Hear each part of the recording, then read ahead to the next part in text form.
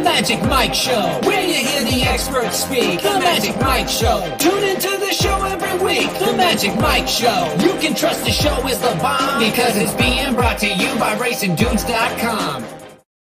What's up, everybody? I'm Magic. And I'm Mike. And this is the Magic Mike Show, episode 435. Mr. Samich. 73K, huzzah! Wearing the Bomb Squad shirt and support. I had to get a haircut. I'm with the $73,000 man today. I got to look my best. Congratulations to you. If you aren't aware, Mike Samich was in the FloCal tournament this past weekend. Every race at Santa Anita and Gulfstream, Saturday and Sunday, and you made your traditional closing kick on Sunday that cleaned up. We'll talk more about it later after we get to the Derby talk, which won't take too long. But at least I wanted to top the show, congratulate you, and tell the folks why we're so happy for you today. Yeah, I appreciate it, man. Thank you very much for all the comments, the supports, the DMs, the texts, everything. Got a ton of love afterward. We'll talk about that last race specifically. It was kind of wild. Got hit by the computer-assisted wagers, and they bombed down the price. But, you know, like I said, we'll talk about it more toward the end of the show. One of the main things I learned in poker, though, is you can only be mad at what you can control. And I couldn't control that. You know, it was 12-1, 10-1, and all the future will pays. Horse got bet down to 6-1 coming out of the gate. There's no way you could expect it. And happy the horse won. Happy we took down second place. Would have been nice to hit first. Would have been nice if the 5 didn't place. But, you know, the guy who won, David Wolf, did a wonderful job all weekend and had back-to-back place horses. And that's what kept him in front of me. So props to him. And, you know, we'll get him next time, man. It's always nice to get that number. The David Wolf, by the way, his wife, right, was at the final table with you at NHC last year. Is that correct? I don't know if Shirley's his wife. The Wolf is spelled the same way, and she was okay. She finished 7th, right behind me, I believe. I finished 6th, or she finished 8th. I finished 7th last year at NHC. So I'm hopefully going to see him this weekend. He's going to be down at Gulfstream Park. If anyone's going to be at Gulfstream Park, hit me up. I'll be down there for Friday and Saturday with my dad playing the Pegasus tournament and doing live shows with both Racing Dudes and ABR. So going to be a busy Saturday, but Friday just a lot of drinking and a lot of talking horses. So make sure you hit me up if you're down there. That's awesome. So you are going to be in the Pegasus World. Is it the Pegasus World Cup Betting Challenge? Is that what it's officially called? I think it's the Pegasus. Yeah, I think it is the Pegasus World Cup Betting Challenge. I did not win a seat from this weekend, but I have a seat through horse tourneys already, and I'm going to try and win a second one now since I'm feeling pretty good right now. Feeling pretty good about the handicapping overall after that late run there at Gulfstream and Santa Anita. Lots of congrats in the chat. Yeah, so happy for you. All right, like we said, we will talk about that, and especially that last race. Boy, those late odds always a kicker. But we are going to talk a little bit about the Derby. We had the Lecomte Stakes over the weekend, and then we had Kentucky Derby Future Wager Pool 3 this past weekend. So we'll talk about those odds before we get into it. Let's not waste any time, buddy. Riders up!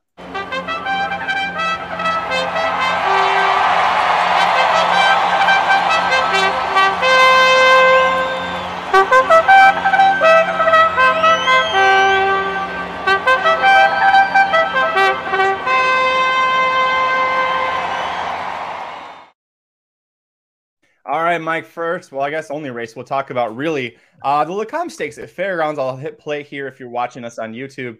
Oops, I need to mute it because I can hear it there. There we go. The Lecomte Stakes. Instant Coffee is going to get the win here. He was the morning line favorite. It was a field of 8. Itzo scratched to go run at Turfway Park. He finished 7th, so really couldn't have done any worse there than if he'd been in this race. And then with Tappett's Conquest scratched out, and probably the right move because he didn't even win his allowance race earlier. But what did you think overall, your first take on the Lecomte here? Well, I think we can officially say Echo again should be a sprinter. Happy to hear that he was doing well coming out of this race. Obviously pulled up down the stretch, so that was good news right off the bat. I was surprised how fast they went here. I mean, if you were watching this card the whole day, this is the only race that was going 2 turns that went under 40 or went 47-1 for the entire day. So they went quick up front, set up well for Instant Coffee, who, you know, I think ran a good race and got the job done.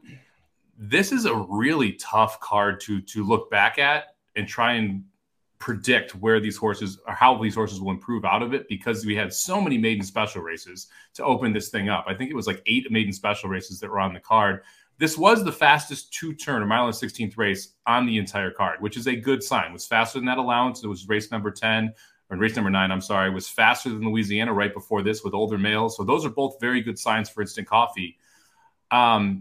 it's all about how good Two Phil's is, right? Because Echo again pulls up in the stretch. Bromley absolutely backed out. Confidence Game's 3 wide, ends up running third here. But the only other horse in the race is Darlington, who's 50-1 on the rail there, trying to make some type of charge. So not sure what was behind Instant Coffee here, but you'll love to see the way he did this. Again, I mean, he was professional last time that he won his graded stakes race over at Churchill Downs. He looked professional here again, being able to go wide into the stretch and kind of run by. Never really in doubt that he was going to win once they hit the stretch. But it's going to be all about how good this was. And you can see there, I mean, they went 112 and 138 and 2. I mean, that's a pretty slow quarter of a mile there, finishing 145. You know, I liked Instant Coffee coming into this race. I mentioned him at 66-1 on one of the preview videos that we did for the Kentucky Derby. I would like him at that number. I'm not really sure how to rate this type of performance, though, because he comes back with a 92 buyer. And like I said, best mile in the 16th or fastest mile in the 16th race of the day.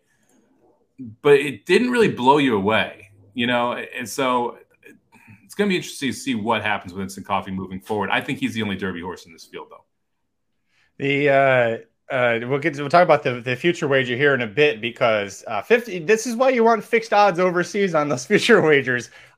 Instant Coffee ended as the second individual choice behind Forte, 15-1 on Saturday and Sunday. I was just watching the odds, just like drop. It was like the Santa Anita Park finale on Sunday. Just the odds just kept going down. Sorry, too soon for you. I do want to bring up the fact that Chris here. Instant Coffee feels like slightly better than Mo Donegal. That is a very big statement. I don't know if I agree with it, Chris. I don't love the fact that Saez had this. He almost seems like a lazy horse. Saez was working on him hard. I'll rewind it here back to the as they're going into the turn. And Saez is already pumping hard to get him to go. He was definitely the best horse in this race. And I think, you know, the Two Phil's coming into this was probably like, he looked like he might be a step below on paper. And I think we found out he's a step below overall. He didn't really beat anything that gets you excited. And I think that's when he runs this kind of a race, Mike, against better horses, even against better horses, Corona Bold, a victory formation in his own stable, he's going to get beat. You can't race like this against really good horses leading up to the Derby and have success like that. Well, the whole Louisiana circuit's interesting because I very much poo-pooed the Louisiana circuit. In the last 2 years, we've seen good horses come out of it. However, before that, there weren't that many that were in those Louisiana preps. You're like, that's the horse I want. This one feels like it may be one of those where it's like, hey, there's one horse in here who could turn into something very good. Because if Brad Cox, this is basically Brad Cox said, this is my best horse at Fairgrounds right now by scratching out Tappett's Conquest out of this race and putting him into that allowance. So you have to respect that because Brad Cox has one of the best 3-year-old barns, if not the best, and will be the most well-represented 3-year-old barn in the Derby because Bob Baffert's horses are going to get spread out like butter on a piece of toast. So you got to respect that much of it. But like I said, I mean, this didn't get me excited. They were like, I would have wanted him to win by open lengths to be able to really say, yeah, this was a great effort. And again, that 112 to 138 really has me worried, but I don't know if I should be that down on it because of how this track was. So Instant Coffee is one of those where I'm going to kind of leave him in the same spot I did, saying he's a long shot that I would be interested in. However, if he ends up, like you mentioned, as one of the favorites in the future pool, I think we're getting a little bit ahead of ourselves in that sense. Yeah, I don't think anybody should be playing him at 15-1 to win the Kentucky Derby because yeah, I don't believe in what he's shown us so far, at least. Moving forward to the Derby, the buyers kind of play that out too. He gets a 92 here, but he only, I would say, got a 92. He ran a faster race than the older horses in the Louisiana Stakes 1 race earlier that you talked about. The top 3 finishers all got 95, 94 from that race. So it was fast early. I think it really set up for him. Saez did a fantastic job putting him in the right position. Because the way the track had been playing, if you were that far back where he's at now, if you were that far back at the top of the stretch, you couldn't close. The track was just playing that slow. So I thought Saez did a great job riding him. Saez, remember, teamed up with Brad Cox with Essential Quality. So he seems to get paired up with some of the best ones that Brad Cox has there. You mentioned again, I'll bring it up again. Sorry, Echo again. We see him getting pulled up there. Tyler keeps looking down because the horse took a weird step and he thought something happened. Tyler doing the right thing, wrapping him up. The horse was out of the race anyway, so it's not like, he really cost him too much there. anything else from this field or even from Saturday at Fairgrounds that caught your attention? So I would say Echo again, interested in that horse sprinting. We talk about this a lot. Horses that make the Derby trail and they can't really handle the 2 turns, but when they cut back, they're successful. Echo again is one of those I would tab when we do see him again next. I want him at 1 turn. He might be a very good 7 furlongs, not hopeful. I'm sorry. 7 furlong Saratoga-esque horse where he can be strong in that sense. I think people are probably going to overrate the 4 horse out of this race. Confidence Game, who was 3 wide on the first turn chasing this pace. He runs 3rd, but he's a well-beaten 3rd. And again, Bromley was on the pace and absolutely quit out of it. He clearly doesn't want anything to do with 2 turns, and a 50-1 shot was 4th in a 6-horse field. So he kind of got 3rd because, not talent, but just because he was the last one left there. So I would not overrate Confidence Game out of this one. If he gets hit in his next race or bet in his next race, he's probably a play against to me. Yeah, the 4th place horse was Dennington for Kenny McPeak, and another horse that he seemed like he was a cut or 2 below on paper. The lowest shot the highest odds 20-1. So if you had him at the bottom of your super, you got a nice little boost there. But adding the blinkers didn't do anything. This is a horse that was never close. He was 6 lengths behind Victory Formation, the Smarty Jones. He was part of the Kentucky Jockey Club photo finish, but it just didn't really work out for him there. Yeah, it took him 4 starts to break his maiden. So really what we're kind of saying that it's, the Lecomte, you don't always have a lot of horses that come out of it. It's not like last year. I know the last few years, actually, the Lecomte's been strong. But this year, maybe it's not that one. That's okay. We did have 1 horse earlier on the card that broke his maiden on debut for Steve Asmussen, and that was First Defender in race 7. Don't have a replay for it, but he won very much in hand, won by over 5 lengths, got an 83 buyer, which was almost as good as what determinedly got an 84 for winning the 2-turn allowance. So First Defender is by Quality Road out of an AP Indy mare named Love and Pride, who won the Grade 1 Zenyatta, won the Personal Ensign, so multiple Grade 1 dirt router. You would think that that he would have a potential to stretch out and keep going, but you brought up an interesting point for a couple of them. One, there were multiple 2-turn maiden special weights he could have debuted at, didn't do that. 2, Asmussen, he has an epicenter here and there, but usually his best horses, they're the ones that are the 6-7 furlong sprinters. So, I don't know how much you remember race 7 from Saturday. You're a little busy with FloCal, but just in general, what do you think about that horse's chances? I thought it was an impressive performance, and that was a big field that he was in. There was another nice first-time starter from Asmussen. I expect you're going to see him 2 turns. I mean, even Echo again debuted at 6.5 at Saratoga and then went to 2 turns, right? So Asmussen likes debuting horses at 1 turn generally. So I'm not surprised you saw that. I'd expect you're going to see 2 turns next. It's not one that I'd be really tagging for the Derby, though. He's not someone who I think is one of those trainers like, hey, I'm going to bring this horse along very quickly to try and rush them into preps and rush them into a Derby. So I wouldn't be shocked if we see a 2-turn allowance next, maybe a lower level, like an overnight stakes that's 2 turns. But I'd be pretty surprised if you see him trying to rush that horse into, the next prep here at Louisiana or something like that, because that seems like he's overstepping, and he doesn't need to do that. He's got horses that are live for these type of races. He doesn't need to push one along just to push one along. He had in Kentucky Derby Future Wager Pool 3, he did have 7 different entries, although Brad Cox had 11. I went through and counted right before the show started. I was like, Brad Cox is on here a lot. Yeah, 11 times, including we talked about Instant Coffee, open at 40-1. He was about 25, 26-1 when the Lecomte went off, and he ends at 15-1, just beating out Loggins, who Brad Cox is, which is interesting to me because Brad Cox said, we're probably not going to make the Derby with him looking like – he didn't say that, but if you read between the lines, he was trying to say, probably not going to make the Derby. Maybe the Preakness is the goal there. Forte finally takes a bunch of money. He ends up at 7-1 after finishing at 10-1 the last 2 pools. Overall, your thoughts on these on the odds here? Anybody that stands out to you? I mean, it's just wild to me. I mean, if we look compared to the overseas numbers right now, you can get Forte at 14-1 in fixed odds markets. You can get Instant Coffee at 33-1 in fixed odds markets. So literally double the price on both of them. I got to say, they need to pick better. They should be doing this next weekend. Why the hell are they having a Derby pool on a Derby prep weekend? Like, if you run this next weekend when you've got the Pegasus going on, you've got a ton of people who are betting the races anyway, and you don't have these wild odds changes. So the people who bet early are completely screwed. And the people who they have to essentially try and cancel out their wager and then pick a different horse if you don't want to get nailed by these odds changes. Really interesting to choose this weekend. These pools are tough. We talked about them quite a bit. You got to find a horse you like at a monster number if you're interested in betting in this, or you have to play the all other eligible horses where you're getting, you're going to end up with half the field in the Derby and you're getting 5-2 or whatever that number is. But at that price, at 5-2, do you really want to tie your money up for 3 months, right? And it's kind of a hit or miss there on whether or not it's worth the investment to you to have it in basically sitting there for that long. I will say I'm a little interested in Hit Show, 77-1 for Brad Cox. I mentioned him on that video as well. You're getting 66-1 overseas. So you're actually getting more value in this pool you did this weekend than you did overseas. And he'll be back, I believe it's next weekend. I think we're seeing him next weekend. Is that right? At Oakland, so in the Southwest. So at least you're going to see him run right away, kind of get an idea of where that value is. But these pools are tough, man, because they're so reactionary. And that's what we saw from Instant Coffee there. Because he won that, you're seeing a massive odds drop that it's living in the moment. And that's not what you can do when you're trying to bet these horses pari-mutually 4 months out. One thing I thought was interesting, Banishing was he was going to be favored in that allowance at Fairgrounds. It determinedly won. He scratched out of it because he banged a stall and hurt himself a little bit the night before.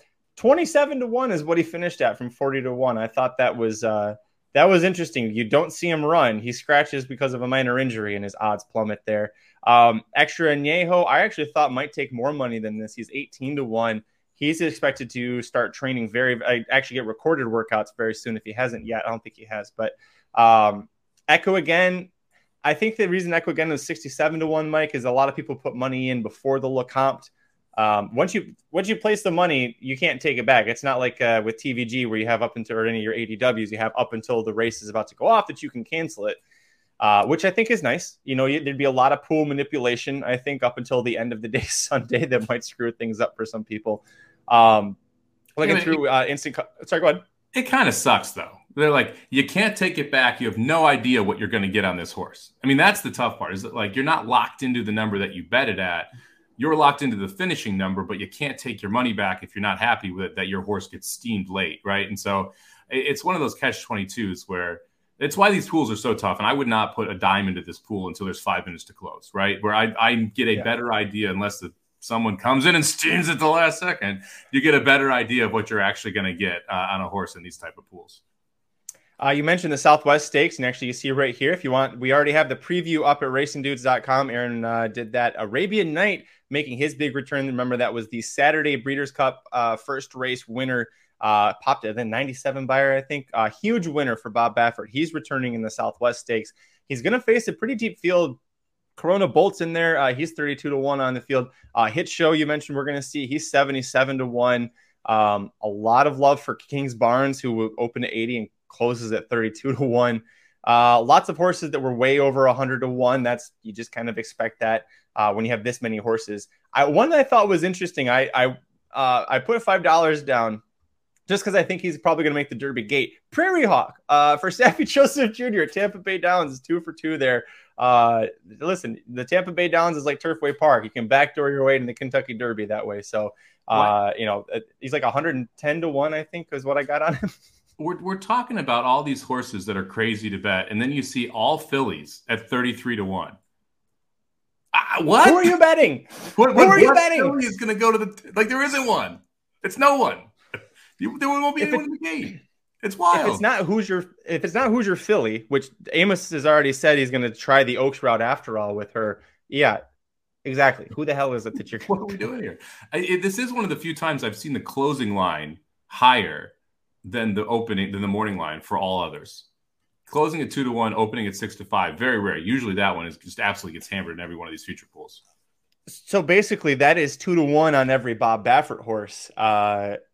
Which, I mean, you're getting Hijazi, you're getting Arabian Night, you're getting Cave Rock, every possible Reincarnate, every possible Bob Baffert horse is at 2-1. And I want to talk about this a little bit. I caught this yesterday, and then I noticed today there was a big story about it. Bob Baffert horses, if you didn't know this, there's a new stipulation in the Triple Crown nomination forms that now, it was before that just Bob Baffert couldn't enter the horse for the Kentucky Derby or the Triple Crown. This year, any horse that's with Baffert starting on March 1st is not eligible for the Triple Crown. You have to, by February 28th, have moved that horse to a different trainer so that you don't have a case where right before the Santa Anita Derby, Baffert switches it over to someone and then they get the points and now they're in. It makes it a little more interesting. If you hear that kind of news, knowing that Baffert can't touch the horse until past February 28th, Does that make you more excited, less excited about the Baffert horses, or does it not really change anything? It makes me way more excited as a bettor. I like this rule, especially what we saw with not just the Baffert Derby horses, but every Baffert horse took a step backward, basically, went into a different barn. And then some of them regained the re-Baffert, right, where they got back into the Baffert barn. At least we're going to see multiple races in a different barn and have multiple data points to judge off of. Last year, it's really tough because you see Taiba and Messier both run just amazing in the Santa Anita Derby in a lot of sense. But then they're gone. You don't see them again till the Kentucky Derby. So you don't have anything on paper to say, okay, how are they doing in this barn? What are we seeing from them?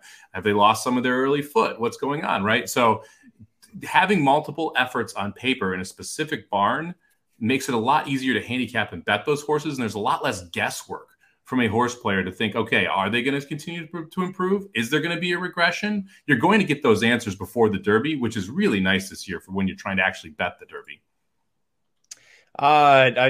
Nick Feldman, I didn't see the chat. You mentioned it 5 minutes before I brought it up, so I was glad that worked out. I will correct you though. Nick says he thinks 2 horses move, the rest stay and point towards the Preakness. They can't point towards the Preakness. Like it's the Triple Crown. It's not the Derby. It's the Triple Crown nomination form that says that. So that means no Belmont, no Preakness for Baffert. Yeah, that's but yeah, that you could see. You'll see the top ones definitely do that, and then he did this. Honestly, I think he probably would have wanted to do this knowing what he knows afterwards. A lot of his horses just keep it with me. Like, Baffert had lost his stall, so maybe that actually wasn't possible. But, let Baffert have the other horses point towards the summer races, the Haskell. Remember how good Table looked in the Haskell once Baffert got his hands back on him. So, I looked at the actual form because I had read it on a blog that I had never heard of. And it's the actual Triple Crown form. So we'll find out. Maybe that will definitely change things for the Preakness, but we'll see how that works out. And you're right, Mike. You said it at the beginning. From a betting standpoint, it helps you out a lot better because you'll get more time to see the horses and what they can do or can't do. Versus last time, it was like, well, we had, was Taiba winning the Santa Anita Derby because Baffert had him locked and ready to go and just handed the keys to someone else to drive, or what really happened there? So. Sure feels that way, doesn't it? That'll be nice. Yeah, Nick, I let me know if you or anybody let me know what you find out what's going to happen. I might be wrong about that, but we'll find out. All right, that's enough for the Derby talk. Mike, you ready to talk about some FloCal? Yeah, let's do it.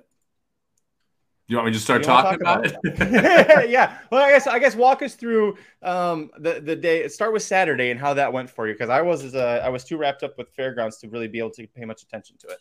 Yeah, I mean, it was an interesting weekend. One of the better tournaments out there. I really enjoy playing these. You play 2 tracks every race every day because it changes the style of the tournament in general. I mean, when you're playing a 12-race pick and pray, you are going after it, trying to specifically come up with, okay, where are the races that are going to produce big-time prices? And in the races that aren't, you're still taking shots because a 6-5 horse, an 8-5 horse, a 2-1 horse have very little value in those level of tournaments if you don't have big prices that you're surrounding it with.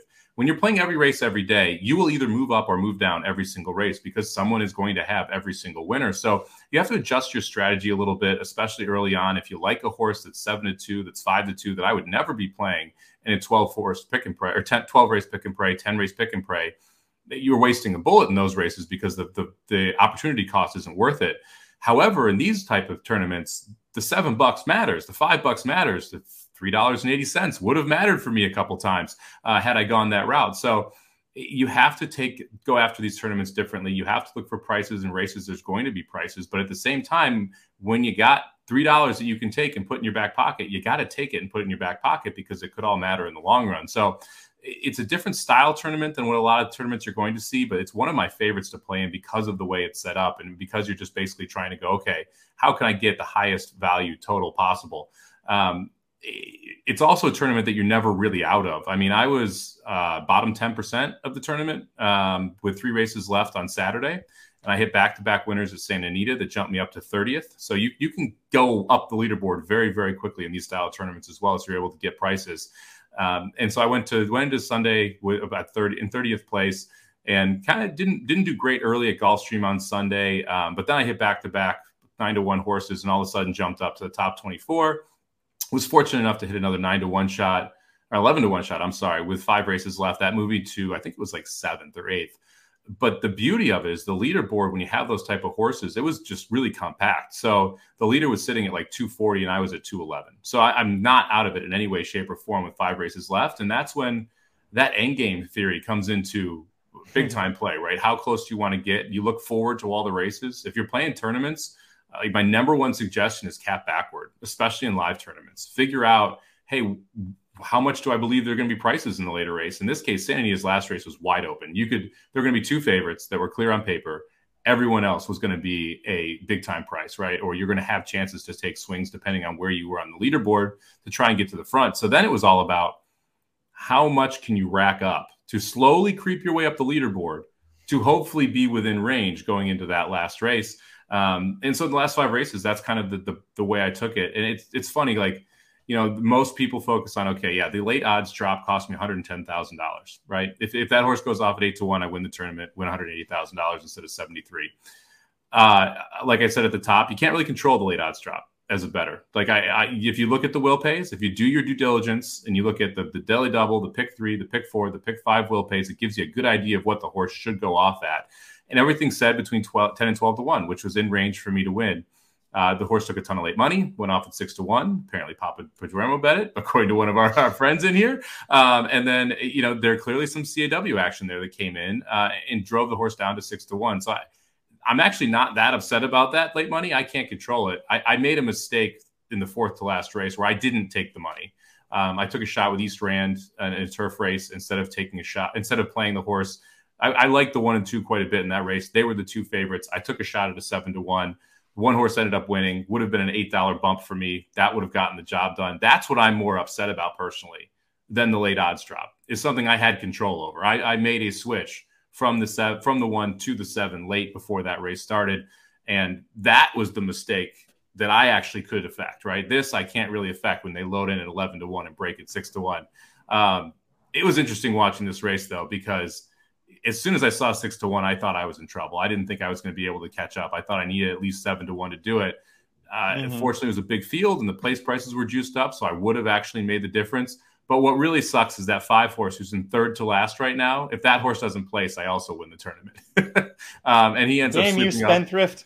Yeah, this is the 5 horse sweeps up, gets the job done, ends up running 2nd. It was nice to have the never in doubt winner in the last race, but obviously a little frustrating that things just didn't go my way. And I got to say, one of the weirdest feelings I've ever had in horse racing, because winning $73,000 is phenomenal. Feeling like you lost $110,000 at the exact same time is brutal. So it's just one of those very, very odd feelings. But again, I was in the bottom 10% with 3 races left on Saturday. If you told me I was going to finish 2nd at that point, I would have grabbed that money and run home and not said a damn word. So I can't really complain about it. It was a phenomenal tournament. If you've never played these, go over on Horse Tourneys, try these out, take a shot in these tournaments. They're a blast to play. It doesn't cost a ton to get in. This is a $1,500 tournament. I got both of my seats for sub $200 by playing qualifiers for them, and I was fortunate enough to win them. I think it was like the 1st and 2nd weekend they started offering qualifiers, so I didn't have to chase it all. You can get in these for low money and have chances at making life-changing scores in some of these. This is the lowest one of the 3 this year. The 183,000 will be the lowest top prize. So phenomenal weekend, tons of fun. Really appreciate everybody I was texting with during this, all the support. Dr. Tang, you finished 8th in this, got $11,000, almost $12,000 for it. Did a phenomenal job. We were going back and forth toward the late races. It just wasn't quite my day because of a couple little confudgery stuff here that happened in the last race. But all in all, blast and happy that I at least was able to get a big cash in. Yeah, what a rough day for you to cash the 73. I'm watching that 5 come off too, and then every step you're like, that 5 maybe gets up in the money, and then everybody in front quit. I didn't realize until I pulled up the form. The 4 was 20-1 on the morning line. It's John White didn't have a bad morning line. This horse just got hammered, and a big part of it, I don't think John White or anybody else knew that Papa Pajama was going to do it. You see how that horse wins, and just the length of the stretch in hand, that last 1/8 of a mile. It makes you wonder some things, but I am very happy for you that that you were able to cash and get 2nd. And I think how you describe your style for this, where you say you handicap backwards and go from there, I think that really helps explain why you have such a late closing kick here. You did it at NHC the first year that we went together, and then last year as well, you did it for the NHC. So it makes sense. Dennis says he doesn't play tourneys because he's scared of people like you. Dennis, I agree. I sit back and watch and just cheer him on because I'm like, I don't want to face Mike. I don't want to do that. Hey, I mean, this is the first one of these majors I finished in the top 10 in. So you never know, man. It's like anything in horse racing. Anyone can have their day on any day. You just got to get hot at the right time. And I've been fortunate. Some of the bigger events, I've gotten hot at the right time now. So I just got to try and keep that going. Hopefully it rolls into Pegasus next week and weekend, or this weekend, I should say. And we have another nice score there at the Pegasus tournament. But look, these win places are great. And one thing I would say is, like you mentioned, that 4 is 21 on the morning line. If you look at the top handicappers there, all of us had the 4 in that race. And if you look at that 21 morning line, it is like playing tournaments helps you find long shots. I cannot stress that enough because it forces you to think outside the box.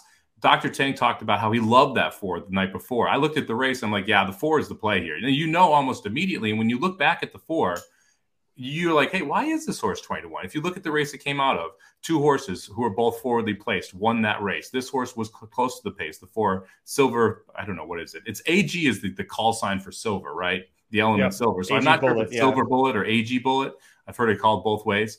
But in the AG's Bullet's first race, both of those horses on the lead won. Both those horses came back to win. The horse on the lead won, showed speed. And now you're getting onto Santa Anita's turf course with a turf pedigree, with Joe Bravo taking them out. Second out, which is something Papa Padremo does well, in a race that didn't have a ton of pace, a bunch of first-time starters. That 5 horse had 6 straight gate works.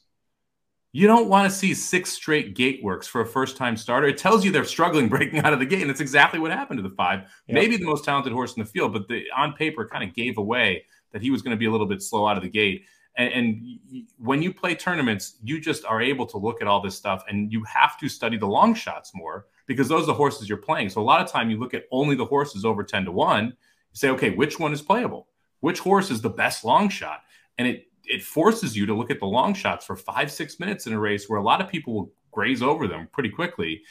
And it makes you a lot better at figuring out which of those horses actually have shots to win. It's one of the main reasons I love tournaments is it really helps you play those long shots. And the nice thing about tournaments like this, you can suck for a full day and still cash $73,000. You can't do that in a pick 5. You can't do that in a pick 6. You can be terrible early. I was awful early. But because you just kind of keep with it, and then you start being right and you start getting hot, the tournaments allow you to miss races and still get big cashes. And that, to me, is the other big-time appealing part of it. So Chris brought up, he asked earlier, what was the drink of choice? And then, I mean, we got to know, was it Coors Light? Because Silver Bullet helped you cash that. Did you go with Silver Bullet, or did you actually drink something that tasted like not water? Well, it ended really late. So we actually didn't go crazy last night. We had more fun last night than we did on Sunday night. By the way, I was not hungover on Monday. That cancellation was this guy. Just saying, okay? Yeah. But we did enjoy some nice. I said rumor has it. I didn't say it was a fact. I said there's a rumor about it. Yeah, we went out to some nice sushi and had some good sake last night. That was how we chose to celebrate it, and so it was fun, man. It was a blast. It was wild, though. I mean, like the emotions right after that. It was for the next 6 hours, literally 6 hours. It was just up and down with the feelings about like, should I be happy or should I be really pissed right now? So, if I, as poorly as the first day went, knowing I finished second, very happy with that. And I didn't have any control over the last race. I couldn't control the 5 horse running second. I couldn't control that 4 horse late 8 odds drop. So I feel like I did everything I could in that last race to properly assess the situation. I picked the winner. It was a long shot. It got bet. What can you do, right? Greg said that I'm assuming in celebration, he had a big IPA. I finished off the giant pitcher of margarita that I made for LeCompte Stakes Day. There wasn't much left, but I did do that. By the way, I did not use the Casamigos for that. Casamigos does not go in the margarita. You don't do that to a nice tea. That's what you do with Costco tequila when you accidentally buy Costco tequila and go, this tastes like poison. Mm-hmm. How do I ingest it? Because it's a giant-ass bottle. But yeah, great job on that one. Coming up this weekend, Mike will be tackling Gulfstream Park again in a slightly different form.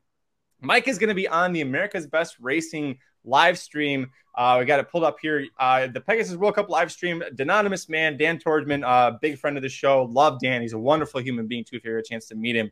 But Mike's going to be the co-host, and I love that he says co-host, a new $73,000 man. It's like it's your new moniker. You're the Samo Bomb, and now you're the $73,000 man. There's worse monikers. We'll just put it that way. So everybody wants to know, those of us from the wrestling fandom world, which there are not that many here, but that's Summer Rae, a WWE legend, diva. Did you have any idea who she was when you were asked to join Daniel Monet? I did not know. Dr. Chang got mad at me about this. He started texting me about it. She's like, "Oh, you're with her?" I'm like, "I don't know. Sorry." But yeah, so you're going to be down there this weekend. You brought it up earlier. How is that? It starts at 3:30 local time. I don't know what. Actually, I'll pull up the PPs. I don't know. Yeah, I'm pretty excited about this one. It's going to be a fun little live stream.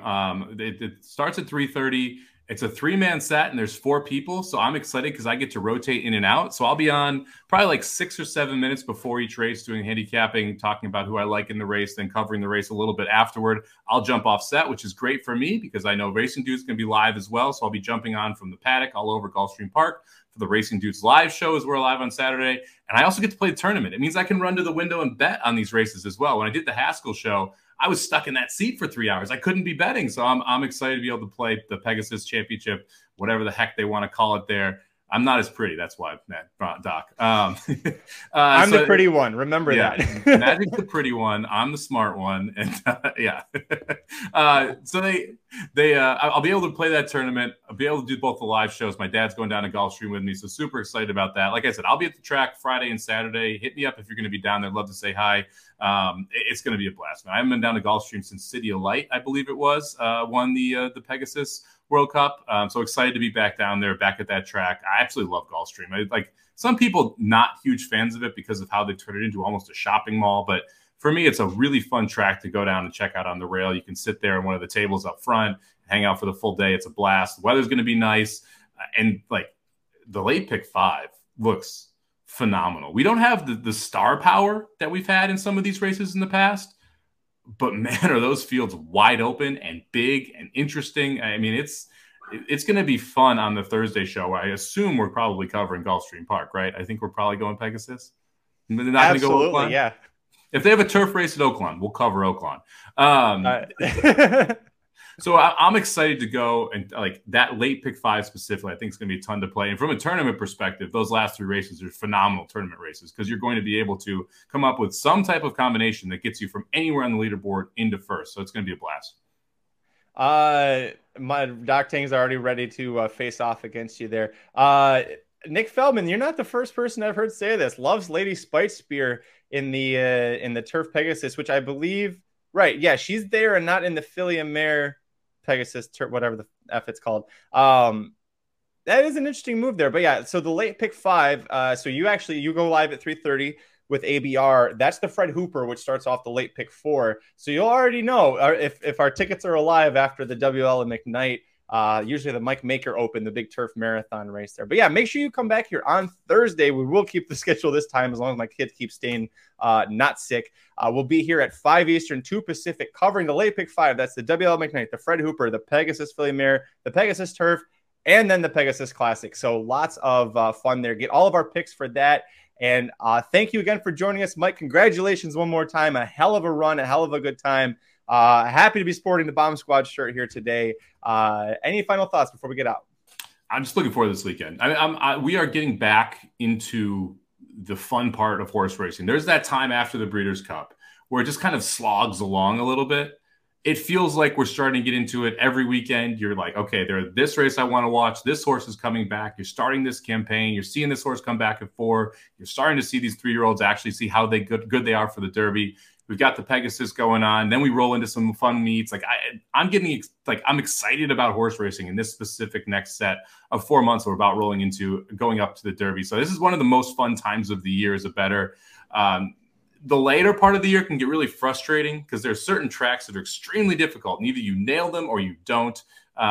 This part of the year, you get to go a little bit everywhere, play everywhere. Man, Fairgrounds is tough though. I don't know if I'm going to play Fairgrounds again. It's like, I mean, we didn't talk about it, but that turf course was like they just shouldn't have carded turf races. It was bad. Well, like only having 8 horses in the field's brutal. But then to have the jockeys literally try and take the outside rail. You know how bad the turf course is. Break and turn right. They're like, and here's the strategy. He's going to take him to the outside rail. It's like, oh, really? So it's that shitty? That's how bad your turf course is? Just don't even try if you're going to go there. I mean, it was a mess, man. It's just a shame. It's a shame that like we're in this position where one specific company can't get this shit right and can't get that turf course to look phenomenal. And you look at Gulfstream Park, who put, $3 million in, fixed their timing issue. Thank you very much, Gulfstream Park. You can now time a race and fix their turf course. It's not that hard. Just go do it. And like we used to make fun of Gulfstream Park's turf course because it was dirt. You literally saw the dirt fly up every time they took a step. And now it's one of the better turf courses in America. Like just put the money into it, fix it, get it going. Instead, Churchill's redoing their paddock again. Great. Yeah. And all you can sell more seats around the paddock. That's all they care about. The Arlington Million moved to Colonial Downs this summer, so hopefully the turf course will still be. And you know what? If they manage to ruin Colonial Downs, which has one of the best turf courses in America, that's still running, if they manage to ruin that, I give up. I officially give up on CDI. It's terrible, but we don't have to worry about that. We're going to head out of here. We'll be back on Thursday, 5 Eastern, 2 Pacific, Gulfstream Park, late pick 5, the Pegasus World Cup, late pick 5. Thanks so much for joining us. Make sure if you aren't yet, and I don't know why you're watching this if you haven't yet, follow us on Twitter. I'm at Curtis Kellaward. The $73,000 man is at Salmobomb 18, number 1, number 8. Corporate Overlords at Racing_Dudes. Remember, we have I haven't even mentioned it, so don't remember. The inside track to the Pegasus World Cup wagering guide will be, it's available for pre-sale right now at racingdudes.com. If you're a monthly subscriber to any of the packages, you're going to get that included. It should be out, hopefully, I think Thursday morning is what we're aiming for. We'll get everything finalized tomorrow night. I have already edited the first part of it. You're right, Mike. This entire card is loaded. Lots of price play options. So if you're interested in playing Gulfstream Park and you're confused by how deep and crazy every single race seems to be, check out the Pegasus World Cup Wagering Guide. Also has the live bankroll article. Yeah, John, you're not kidding. Arlington Park, best turf. RIP to that course. And now they're redoing Soldier Field. They're not even going to build Soldier Field there. There's a $2.2 billion proposal to just make Soldier Field better. So Arlington Park was essentially axed as a bargaining chip to get the city to put money into Soldier Field. It sucks. It's brutal. I was just going to say, maybe the Bears will play better when they're on a different turf course out there. Maybe that'll help them. But all right, we'll get out of here. We'll be back on Thursday. Until then, I'm Magic. And I'm Mike. Good luck this week. The Magic Mike Show, where you hear the experts speak. The Magic Mike Show. Tune into the show every week. The Magic Mike Show. You can trust the show is the bomb because it's being brought to you by RacingDudes.com.